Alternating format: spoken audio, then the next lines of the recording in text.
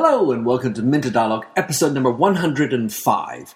This interview is with Carolyn Pearson, an entrepreneur based in Leeds, UK, who started up a social network for women travellers called Maiden Voyage. With 7,000 members, this is an interesting niche business, providing a valuable service to women on the road on the one hand, and travel-related businesses on the other. In this interview, we discuss Carolyn's journey, the Maiden Voyage business model, and her strategy for developing her business. Some excellent tips for hoteliers in particular. Enjoy the show.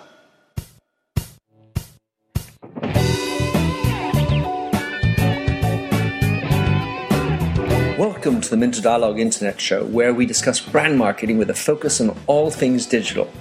I am Minter Dial, author of TheMyndset.com, that's TheMyndset, where branding gets personal. You'll find the show notes on the blog for the upcoming interview. Let's cut to the quick. Enjoy the show. Hello and welcome to the Minter Dialogue. Today, piped in from Northern England, Carolyn Pearson. Tell us who you are, what you do, and what is your mindset? Okay, hi Minter. I'm Carolyn Pearson from MaidenVoyage.com. Maiden Voyage is a global social network, and I aim to connect female business travellers around the world to spare them the boredom of sitting in a hotel room, having room service, or sitting in a boring restaurant by themselves. And we connect female business travellers with lovely female-friendly hotels around the world. And we have a great team of ambassadors who they can connect with so that they can ask for their top tips and recommendations, or even meet them for a glass of wine if they want to. And I think really my mindset is all about feeling the fear and doing it anyway. It's about not having to know all the facts, just to try things out and to drop the things that don't work. And really just to be in your passion, just to be following life with the things that make you happy, rather than working all day to spend your time in the evening doing the things that make you happy. Oh, I love that, Carolyn. That's brilliant. I mean, right there. Perfect. So feeling your passion, or feeling no fear, I should say. You have a really strong and illustrious background, really interesting stuff that we were talking about just before we were recording. Working at EasyJet, working at KLM, Coach Hotels. You left all that to start this. Tell us about the journey at the beginning. How did they come around? How did Maiden Voyage come around? Well, at the time I was working for ITV, and they sent me off to LA to look at an IT system. So it wasn't the most glamorous of business trips. My boss said I wanted to go to Hollywood, and I had desires to be in front of camera, but unfortunately I was behind a computer. And well, there's a camera in there anyway, somewhere. That's very true. And I just thought, well, because I love travelling, that's my pure passion, is to have the weekend prior to the meetings and just hang out in LA, Santa Monica, Venice Beach, and then, have my meetings and fly back. And the daytimes were fantastic, but actually, an evening in a business hotel, particularly on a weekend, is definitely not interesting. It's very, very boring.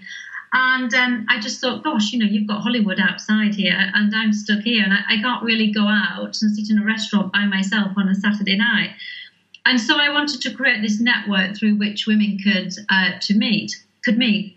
And so, being of an IT leaning, I got back, I created a prototype and I popped it up on the web.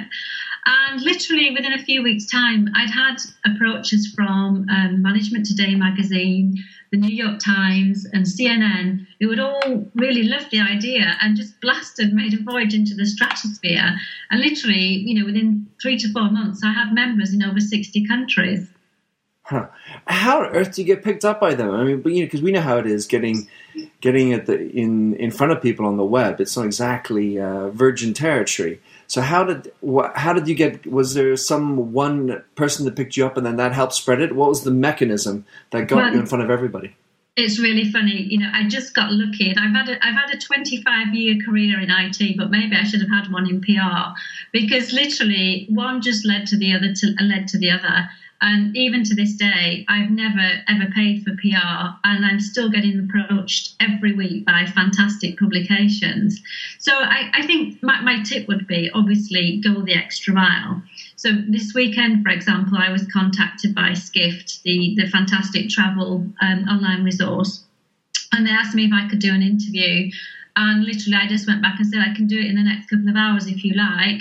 And let's do it by Skype. It will save you the cost. And I think it's just about making it easy for those people to engage with you. I heavily applaud. So let's talk a bit more about then the Maiden Voyage now. You've been up for how many years now? When did you officially launch? Well, that business trip was in 2008. And so I've been going ever since. And it was only in February 2013 that I left my full-time role, because up until then I was running Maiden Voyage evenings, weekends, and, loo breaks. And so, it's really been pushing ahead in the last year. Yeah, so bootstrapping. I totally understand. And so talk us about how many members you have, and what does it look like, the social network side?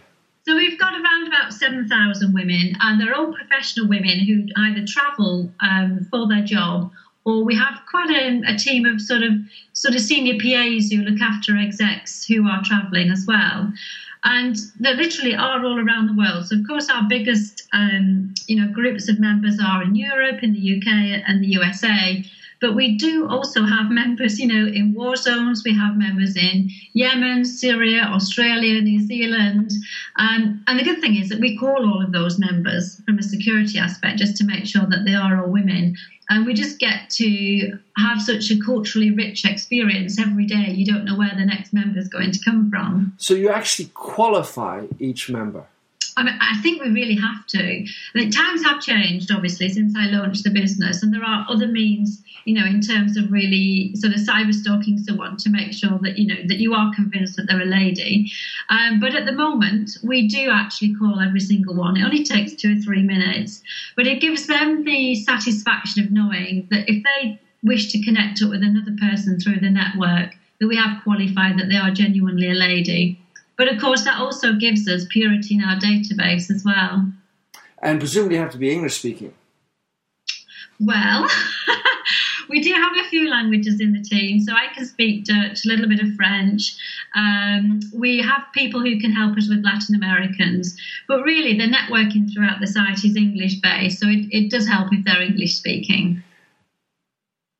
Because I'm thinking of alcohol companies that have to do age gating, and do you use social login as well or not? It didn't seem you have social login. It has to be, there's a specific login for Maiden Voyage. Is that accurate? Yeah, that is accurate. But we are actually looking at building APIs to some of the bigger social networks.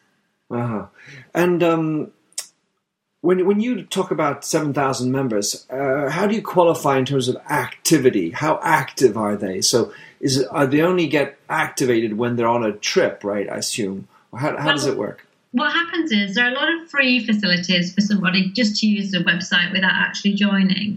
But when you become a member of Maiden Voyage, then you get access to the networking. And so that means that, you can register, you can get the newsletter and bits and bobs like that. You can get special offers and competitions. But if you're a qualified member, that means that you can actually put travel dates in and you can arrange to meet with the other ladies. But the other benefits that we have is that we recommend female-friendly hotels. And those female-friendly hotels treat our members like goddesses. So they will get an upgrade or a welcome glass of champagne, or they might get a spa treatment. And so, there are other benefits as well of joining. But then what we're also finding is that members are contacting our ambassadors in cities around the world to ask them for their top tips, or, things like, is it worth me bringing my running gear, or, am I likely to get chased by a weirdo, or, anything really that can be asked. And more serious things too. For example, one of my ambassadors in Shanghai, she had some travelers who were traveling there, and one of them actually fell down a manhole. Yeah. Which is not convenient, and luckily she was fine. But she was able to give advice about going to the doctors, or getting the tetanus shots and stuff like that. So the ambassadors are actually people or women in the destination town. Yeah, so they're travel savvy women. They're women who are passionate about the cities that they live in, and they've got a real thing for helping and supporting other women, and that's how we select them. When I was perusing on some of the Maiden Voyage sites, and or at least social, I was trying to figure out what types of conversations were taking place. And, I'm clearly going as a single woman into an environment, whether it's LA or Riyadh, it can be either very different types of experiences. Each time there's different sets of things that need to be taken into consideration. What are the types of conversations that you see the most of? Well, funny things like, I quite like expats as my ambassadors because they see the city through new eyes, whereas if you've lived in a city all your life, nothing really sticks out as abnormal to you. Yeah, and they don't even know which hotels are good because that's where they live. Exactly. But what we're finding is, for example, not everybody knows that a lot of social media is banned in China. And a lot of people, have contacts or they've got, a list of things to do or, travel plans in their social media, and they find they can't access them when they get there, for example. For sure. And then we hear about, all the attacks that have been happening on women in India, which are absolutely horrific. Yeah. But if you look at the per capita attacks on women, Mexico and other countries are up there too. So it is really about, knowing, which cities you can go out wearing your nice fancy watch, carrying your designer handbag, versus which cities you can't. Well, so one thing, Carolyn, that's interesting is that since you are 7,000 women are notable for being obviously more social, more present on social media. And I can't help but think you also typically are sort of leading causes around the world. Do you find, because you just mentioned all the violence against women in India, do you find that there's a lot of conversation around causes and maybe other areas that are not so business related? Well, we do have quite a few conversations going on around, particularly in our LinkedIn group, for example, where women have experienced horrible things whilst they've been travelling. And they become our biggest advocates because they don't want to become victims for the rest of their lives. They're equally passionate about travel. And so really it's about, saying these things happen, but we want to empower women to be safe and to get out there and see the world in spite of, these 1 or 2% of the population who feel it's their right to mistreat women, for example. And then, all around sort of International Women's Day, for example, we like to get involved in that. We've got some interesting plans for next year. So, yeah, absolutely. There is, to be really honest, a bit of a feministic side to it. Mm-hmm. I totally understand that. All right, speaking of feminine, what is a female-friendly hotel? Because, if I'm a guy, this is, I can't imagine what exact sanitary, what does that look like? So, Minter, I'm going to try a theory with you. Go for when it. you go to a hotel, what's the first thing you do when you get into your hotel room? Well, I like to, my thing is I like to unpack right away, and so that means hang up my suits, put my dock kit in the bathroom, and then usually plug in my computer because it's got no more battery. Okay, you don't check the TV out to see what sports channels are on there? No, that's not me. No. Okay, that blows my generalisation. All right, it's okay, but thank goodness I'm a little different. But, for us, for women, we are sensory shoppers, and I spent a year researching the psychology of female consumers and why women buy and what women want from a hotel that's different to men. And when we walk into a hotel, first thing is, of course, that we want that hotel to be in an area where we feel safe and comfortable, particularly if we're going to pop out and explore the area. And I know that men want that too, but let's be real, it's more important to women. Totally. When we walk into the hotel, we're going to notice, the smells of the place. Is it clean? We will even pick up on the dynamics between the staff and, behind the reception desk. If they've just had a tiff, we'll probably notice that. And if we go to that hotel regularly, we want to be welcomed back. We want to feel like it's our home from home. And then there are things like, for example, not announcing our room number verbally. And of course, men are also, not comfortable with that always. And also it's about where they're rumours. So you don't want to be at the end of a windy corridor. You come back after a few drinks from a dinner and you just maybe don't feel safe, or you feel like you're being followed to your room. And certainly that's happened to me in a London hotel. And then it's about the in-room product as well. So, the doors need to have double locking facilities because, there are quite a lot of transient members of hotel staff who would have access to a master key. So just that peace of mind to know that you can put a chain on or a deadbolt or something, which means that you can sleep with both eyes and both ears closed, which means for a good night's sleep, and you don't need to put that chair under the door handle. And then, some in-room comfort, such as a decent quality hairdryer, so not one that's wired on a 1-foot cable in the back of a drawer that you have to operate with a push button. With your head stuck down underneath the desk. Exactly. Or, the one that makes me laugh is that we like the coat hangers that have a hook on that you can actually take out of the wardrobe so that you can steam your dresses or whatever in the bathroom. And, I spoke to some hoteliers and they actually thought it was because we wanted to steal them. That's not the case at all. With luggage restrictions, there's no room for wooden coat hangers. And the other thing is, good quality toiletries, to be able to actually see yourself in a mirror from the hairdryer position. So, you don't have to be a contortionist to make yourself look beautiful. We've got a whole checklist of about 30, 40 items that we look at when we inspect a hotel. Gosh, well, I have to say that was an eye-opener. I was listening to you. Do you find yourself, evangelizing or educating hotels about this? Is that something, or do you find them more or less understanding? How does that go? Well, obviously, the ones who we work with who are in the collection completely understand it. And, we have seen hotels change their product or service to come and work with us. So we've had hotels put in extra additional locks to be part of the Maiden Voyage programme, or change the check-in process, for example. Or if they didn't have some of the items that I talked about as standard, they'll put in what we call a pamper hamper for Maiden Voyage members so that they get, an upgraded hairdryer, slippers, herbal teas, magazines, a little bit of chocolate, those kinds of things. But if I stay in a hotel that's not, of the Maiden Voyage quality, sometimes I can't bite my tongue. I do have to say, do you know who I am? And actually, you could improve on this. Totally. Sometimes you do need to stamp on the ground. All right, let's talk about Maiden Voyage's business model. You've got 7,000 members, and that are quite a broad group, executive travelers, PAs to big execs. What's the business model for Maiden Voyage?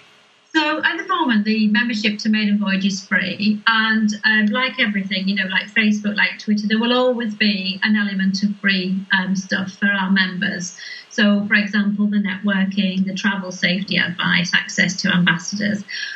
Eventually, we will bring in some premium levels, which we're still in the process of designing. But the business model predominantly is funded by 3 products. And that is the hotels who qualify to go into the collection get a whole host of, web stuff. They get lots of social media stuff, and they get the benefit of my PR that we get for our hotels. And it's all really, really good quality PR. Then the other thing that we do is we train hotels how to really tap into this sector. So we take them on a psychological journey. We send in hotel inspectors, mystery guests. We do online surveys, and then we spend a whole day just taking them on the journey, really literally walking in the shoes of a female business traveller. And then our third revenue stream is working with premium brands who really want to access this highly influential category of the market, because women account for sometimes up to 80% of travel spend. But it's not just travel products, it's safety, fashion, beauty. And actually, I think the brands who could really benefit from this are sort of the automotive, the technology, and the banking sectors, who really, typically don't know how to speak to professional women or how to access them, because we're a very busy category. We're hard to pin down and to get you to listen to them. Mm. So your 2 first products seem to be geared towards hotels, that's correct? Yeah. Do you also talk with airlines, train companies, other transportation people dealing with women travelers? A little bit, yeah. We're speaking with one of the major train operators this week. We're also working with a couple of airport lounges because they want to improve their footfall from female business travellers. And also we are looking for the right hire car company, actually, because what we're finding is that that's really untapped. You know, female business travellers typically will arrive at an airport and be picked up and, you know, driven around potentially. And there's a huge gap, you know, for the hire car operators to, you know, for them to tap into that. Do you have a point of view about services like Lyft or Uber? Like who? Sorry. Uber, I would say proxy taxi company services that are now popping up around the world. Oh no, I don't. No, tell me. Well, that's a good one for your team. It's a system that you can reserve the car, it's like Halo in London, Halo, yeah. If you will. But it's It's a separate taxi system, if you will, with people that have cars, sedans that become part of the Uber network. Halo is for the London cabs in London, but Uber is a separate system with benefits of knowing who the driver is, what the license plate number is, exactly where they are. You can geolocate the car, and so it offers some ideas of safety for the for your passengers. Yeah, we do actually. We work with one chauffeur drive company who have a great female passenger policy, but it is a really interesting area because once you step into that car, you are at the mercy and whim of that driver. You know, and I've had my fair share of being hit on by London cab drivers, you know, and, you know, I can generally handle myself, but even so, it's not something that you want. Well, especially if you're in another country where you don't really know what the customs are, and it can get very tricky very quickly, I'm sure. Yeah, well, you know, it goes back to my mindset about feeling the fear and do it anyway. I spent, you know, a few days in Morocco actually going around by cab, looking at the hotels there, you know, and each time I got in, I thought, oh my God, you know, am I safe doing this? It was absolutely fine, but, you know, it was a little bit of a knife edge. So in terms of developing your business, Carolyn, I'm going to guess you have some budget for going and traveling and visiting hotels. Well, actually, people think that my job is more glamorous than what it actually is. So, for example, we brought on another 5 hotels in the States this week, so 4 in New York and 1 in Chicago. And I didn't get to go to just one around New York because my ambassador who lives over there does that. So, you know, I do travel a lot and I do spend a lot of time in beautiful hotels. But I also have this brilliant ambassador network who I, you know, sort of manage from HQ, who are helping me, you know, to do world domination a lot quicker than I could do by myself. So, Carolyn, what does an ambassador get for being part of your system? Well, ambassadors get a number of things, Minter.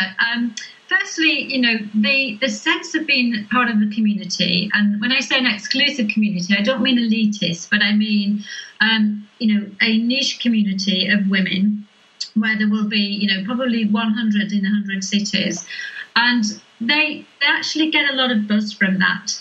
But also they get the opportunity to promote themselves or their business or their causes or their charities. They get the opportunity to meet with, you know, very interesting women who are travelling to their cities. They also get commission on any business that they do. But also I get invited to the most amazing things. You know, it could be a press launch of something. It could be a stay in a luxury hotel. It could be, you know, featuring a local magazine, or, you know, an opening of a restaurant. So anything that's, you know, in their city, then I'll just pass on to the ambassadors as well. And how can an ambassador sign up? Do they have to generally become a member first and then they sort of graduate to ambassador status, or how does it work?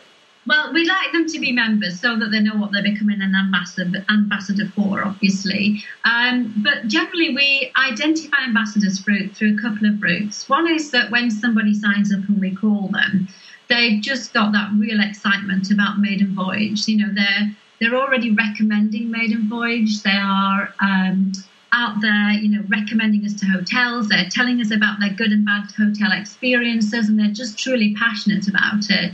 So then at that point we would say, do you realise we've got an ambassador scheme? And then we go through the interview process by Skype, or it depends where they are. We might send another ambassador to meet them.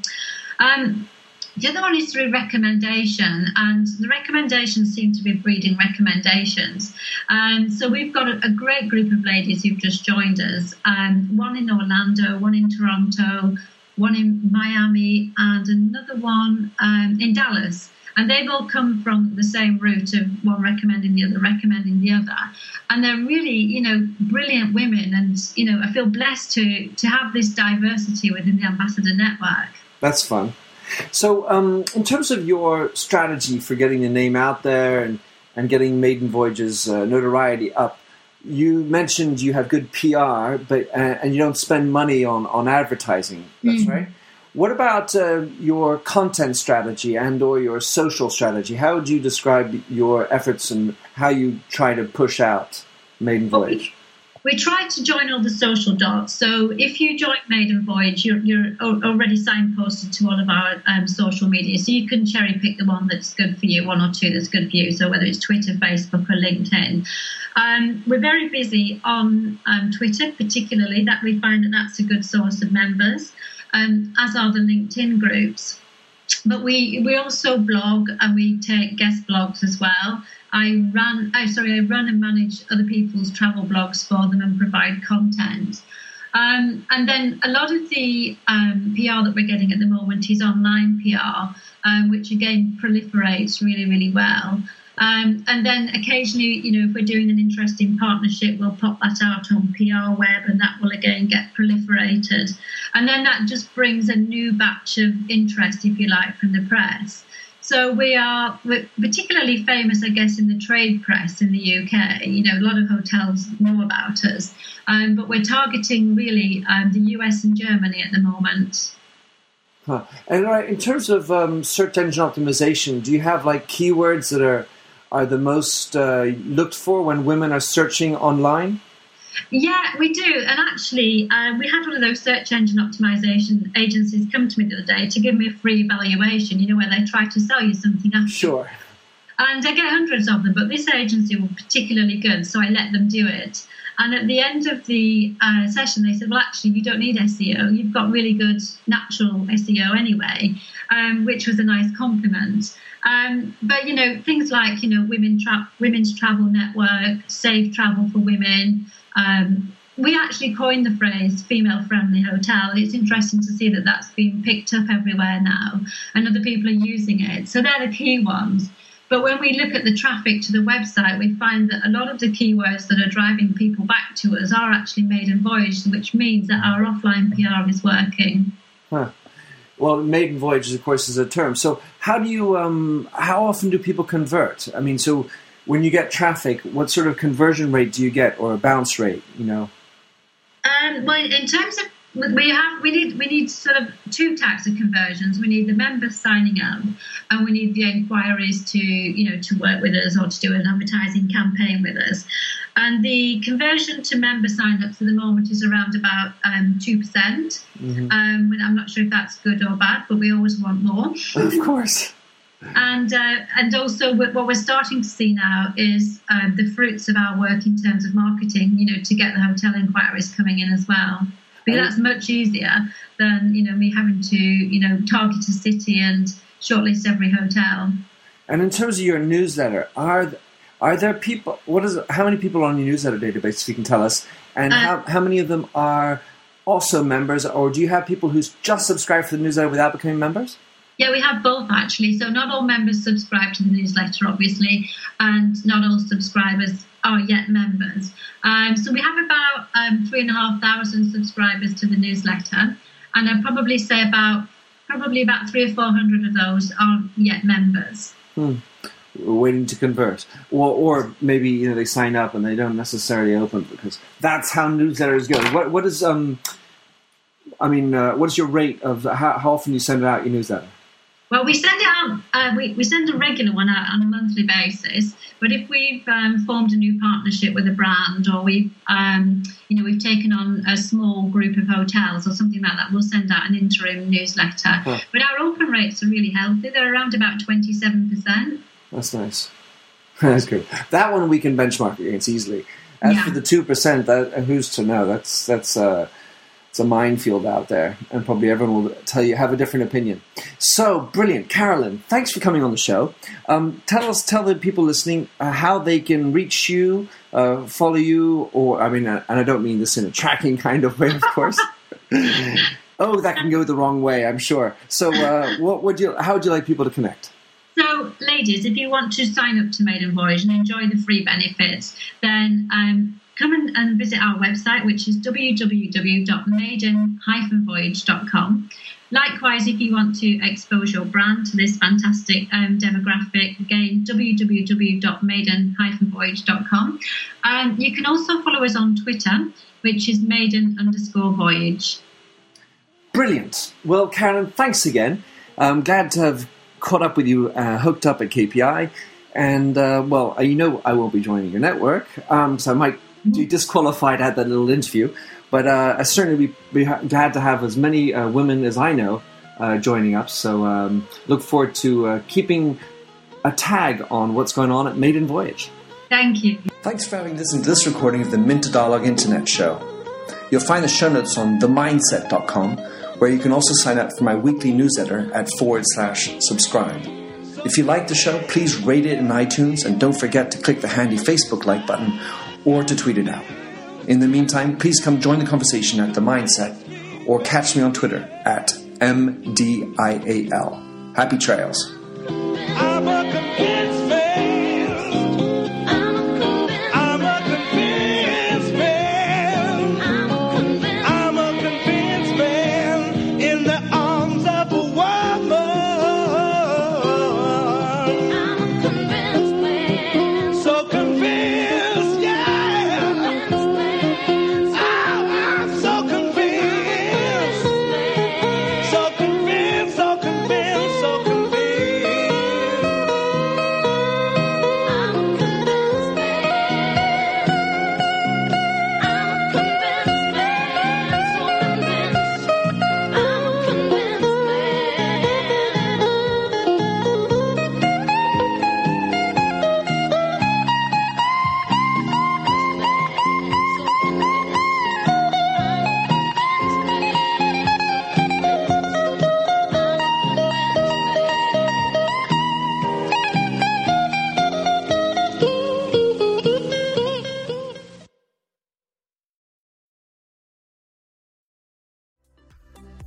Imagine how fast we could solve the world's biggest problems if more SaaS startups would gain traction sooner.